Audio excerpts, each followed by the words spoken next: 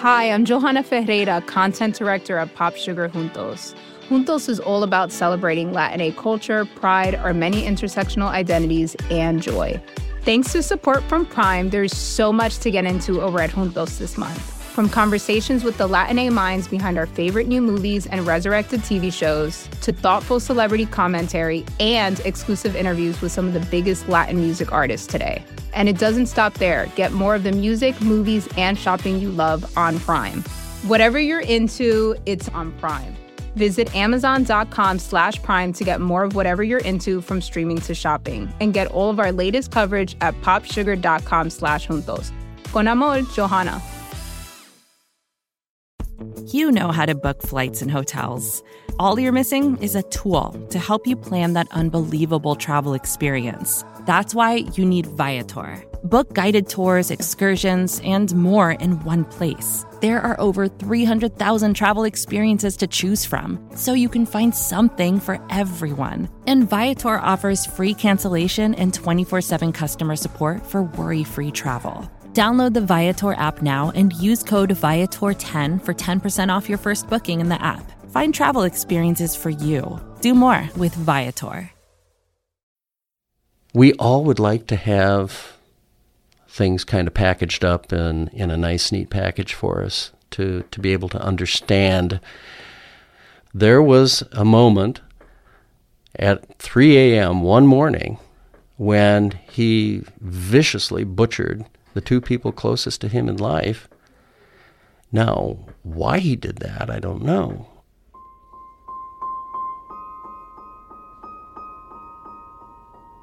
John and Hattie Elkins were murdered in their bed in the middle of the night on July 17, 1889.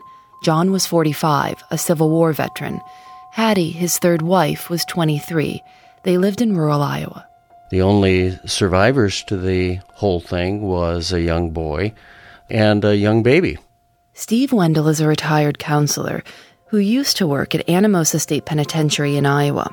He and University of North Carolina law professor Patricia Bryan have been working for years to sort out the details of this story, which, for everyone involved, has always been hard to make sense of. It was early on a morning of July 1889, and a neighbor saw this young 11-year-old boy in a buggy coming down this very small dirt road, and he asked him where he was going, and he said he really without much reluctance that his parents had been killed in the night. He said it was an intruder. He had been sleeping in the barn, didn't know who had done it. And when the scene was investigated, they found the very, very much mutilated corpses of the pair. The father had been shot in the head. And then the mother had been, her head had been bludgeoned almost into an unrecognizable state. And then when the father started to groan, apparently not quite dead, the perpetrator did the same thing to him as far as with the club. So the heads were almost unrecognizable. A reporter followed the police around the scene. He called it the worst crime in the history of Clayton County. The house was half a mile from the road and half a mile from the nearest neighbor. Outside the house, they found the club that had been used lying in the bushes, still covered in blood. But there were no suspects. They investigated and they really couldn't find much evidence.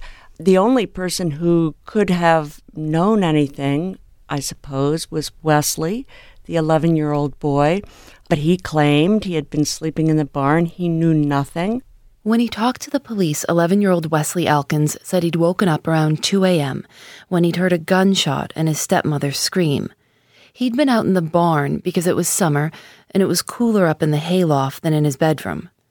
After hearing the scream, he said he was scared and stayed hidden in the barn for about an hour before going into the house to see what had happened. He said he picked up the baby from between the two bodies, changed it out of its bloody clothes, and that was that. He hopped on the family buggy to go tell someone. Eric Mennel has today's story about the search for the killer and for an explanation. I'm Phoebe Judge. This is Criminal.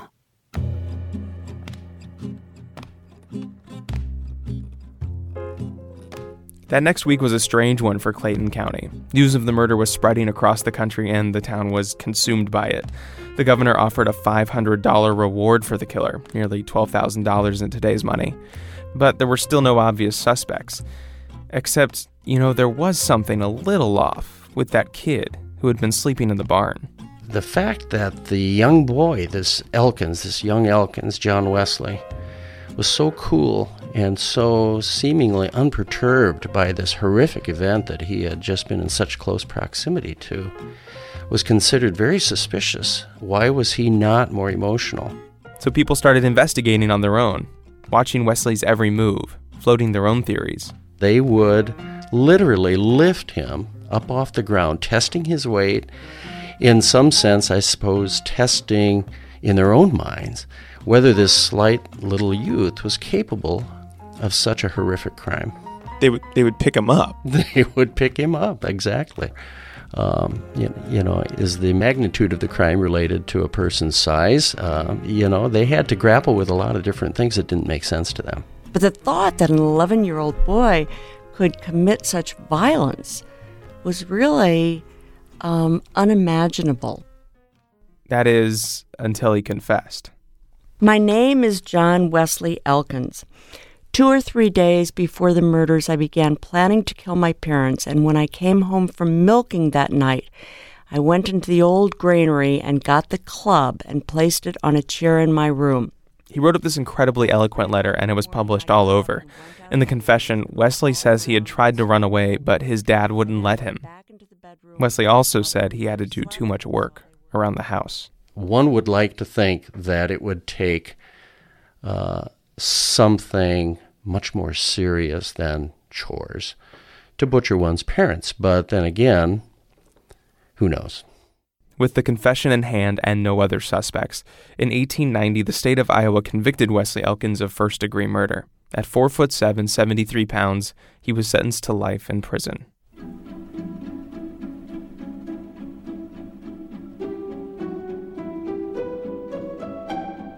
Just to be upfront about this, it seems pretty clear to everyone, even now, that Elkins did murder his father and stepmother. So if you true crime podcast-loving audience, were hoping for a story about a wrongful conviction of a child, sorry, he almost certainly did it. But it's this certainty that actually makes the story all that more perplexing. How could something like this happen? A lot of people reacted the way you might expect when a kid goes off the rails. Blame the parents. Many folks thought that he had the mark of Cain on him, which has to be the most 19th century insult I've ever heard. Steve Wendell and Patricia Bryan say that back in the 1800s, the prevailing theory of criminality was that some people are innately evil, that bad behavior is a result of heredity. It gets passed down through the bloodline. People around town knew Wesley's father, John, pretty well, so they looked to the parent they didn't know so well, his birth mother, Matilda. She apparently was a rather bad actor. She had tried to kill her husband on more than one occasion, including once when she was pregnant with John Wesley. Lots of theories circulated about Matilda's character. She had tried to kill her husband, John, 3 times, once with poison, once with a gun, and once by positioning some heavy logs in such a way that they might fall on him. Now, to a lot of people, it actually seemed like a great explanation. That she had tried to kill her husband when she was pregnant, and that had somehow come through to the fetus.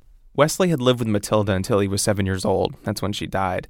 But even if the heredity was a little too far-fetched an explanation, there were other ways to show Wesley's criminal instincts. People could actually measure them. At the time, the quote-unquote science of phrenology was in vogue, where they thought they could divine a person's criminal tendencies by the shape of their skull. And they say, well, just look at his skull, he's got the bumps in all the right places. And so, everybody was looking for reasons, why did this happen? How could such a thing happen? Support for Criminal comes from Astapro, who also provided us with free samples. This is my favorite time of year, even though I've had terrible allergies all my life. My mother says she always knew when I was up in the morning because she'd hear me sneeze and say, "Phoebe's up." I think the most I've ever sneezed in a row is 48. It's like my nose is in control, and I'm just along for the ride. Astepro delivers full prescription-strength indoor and outdoor allergy relief from nasal congestion, runny and itchy nose, and sneezing. It starts working in just 30 minutes, so you can get on with your day and be out in the sun comfortably. Get fast-acting nasal allergy symptom relief with Astepro. Go to asteproallergy.com for a discount. That's ASTEPRO allergy.com. Use as directed for relief of nasal congestion, runny nose, sneezing, and itchy nose due to allergies. Support for Criminal comes from Quince. It's spring, and you might be in the mood to get rid of some clutter. A good place as any to start is your wardrobe. Having just a few high-quality, timeless pieces of clothing feels a lot better than a closet full of stuff you're not that thrilled about. You can get some of those well-made essentials from Quince. Quince is a brand that offers luxury clothing essentials at reasonable prices. They have a wide variety of items, like 100% Mongolian cashmere sweaters, organic cotton sweaters, washable silk tops, and 14-karat gold jewelry. All of Quince's stuff is affordable. In fact, they're priced 50 to 80% less than similar brands. They're able to do that because they partner directly with top factories. Indulge in affordable luxury. Go to quince.com/criminal for free shipping on your order and 365-day returns. That's QUINCE.com/criminal to get free shipping and 365-day returns. Quince.com/criminal. When Wesley Elkins got to Anamosa State Penitentiary, he was mixed in with other criminals, murderers, chicken thieves, all sorts. The New York Times said he was the youngest child ever put in a maximum security prison for life. So people watched him closely. They were trying to pick up on clues that would show his true nature. But what's clear from all official accounts is Wesley Elkins was actually a model prisoner. He made very, very good use of his time. He was a bright boy, clever, he was smart, he was very capable. He worked as the warden's assistant and eventually in the library. While he was there, he discovered he'd been given one of the harshest sentences in the state's history, and he argued that because he was so young, there's no way he could have really comprehended what he had done. There was even a legal precedent here. So, after 7 years in prison, Wesley Elkins applied for a pardon. He wanted out. Needless to say, some people had no interest in that idea. There was a terrible letter about him that was printed in the Daily Republican. The letter was written anonymously by someone who claimed to have inside knowledge of Elkins' thinking about the crime. He called Elkins a, quote, fiend with murder in his heart. Elkins, who's 18 at this point, fired back in a letter to the local newspaper. It was the first time people had heard from him since his grisly confession 7 years earlier. In reading an article in your paper this morning, I was surprised at the mistakes and misrepresentations in it. I have been all my lifetime, I might say, in prison. It was eloquent and impressive. It caught a lot of people off guard. Elkins sent his pardon request to the governor, but it wasn't enough. The request was denied.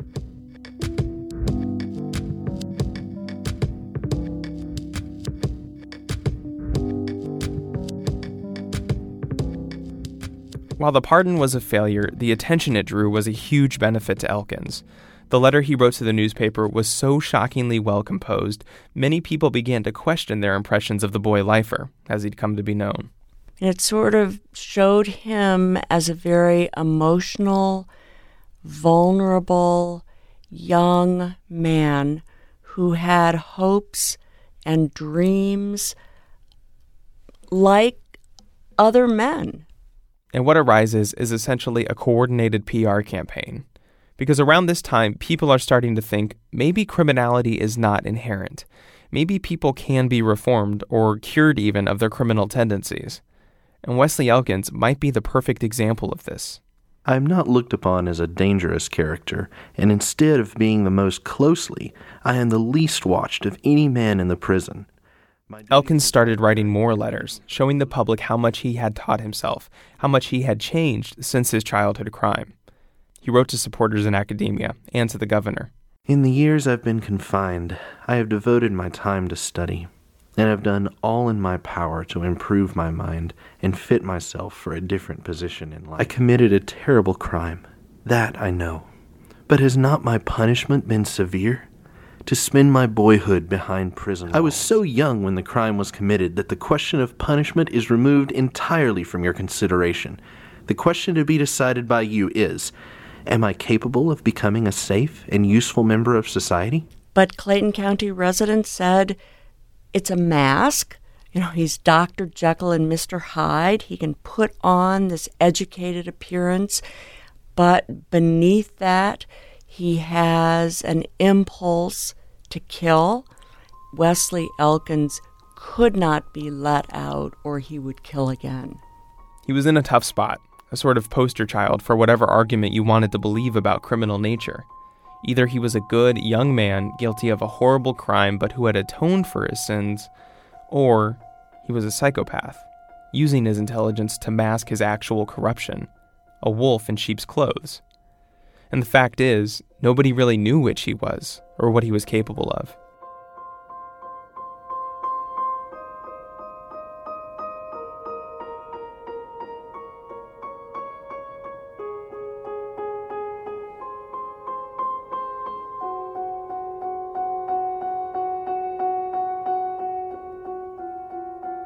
Elkins went through the pardon process again and again, and he kept getting rejected. It took 5 years for him to gain any real traction. When Iowa's General Assembly finally did debate his parole on the floor of the legislature, one guy actually pulled out the club he claimed Elkins had used to butcher his parents. He waved it around to remind everybody just how violent the crime had been. Elkins had been in prison for 12 years at this point, more than half his life, when it finally came down to a vote. 47 to 46. One vote separated the opponents from the supporters. One vote. One single vote. Right. That he was not going to be pardoned. That he was not going to be pardoned. Exactly right. The people afraid of Elkins had won. But there is then one legislature who calls for a revote. In a good old-fashioned political flip-flop, one legislator stands up and says, I had promised my vote to the people of Clayton County who wanted to keep Elkins in jail. I gave them my vote once. Now, I'd like to change it. So, they called a revote, and it passed by a handful of votes. Wesley Elkins was set free at age 23. For all intents and purposes, Wesley Elkins went silent after he got out. He spent some time in Minnesota and then in Hawaii, where he met a girl. They got married. They moved to California, where he became an accountant. She died 37 years later, and then he died 2 years after that, in 1961. They never had any kids, and it's actually not clear if she even knew about his crime. Whatever people thought they saw in Elkins as a kid, he managed to either escape it or conceal it in the end. His obituary made no mention of the crime. It made no mention of his time in prison. And it made no mention of the night that he pulled a baby from between his dead parents, changed its clothes, and rode into town on a buggy.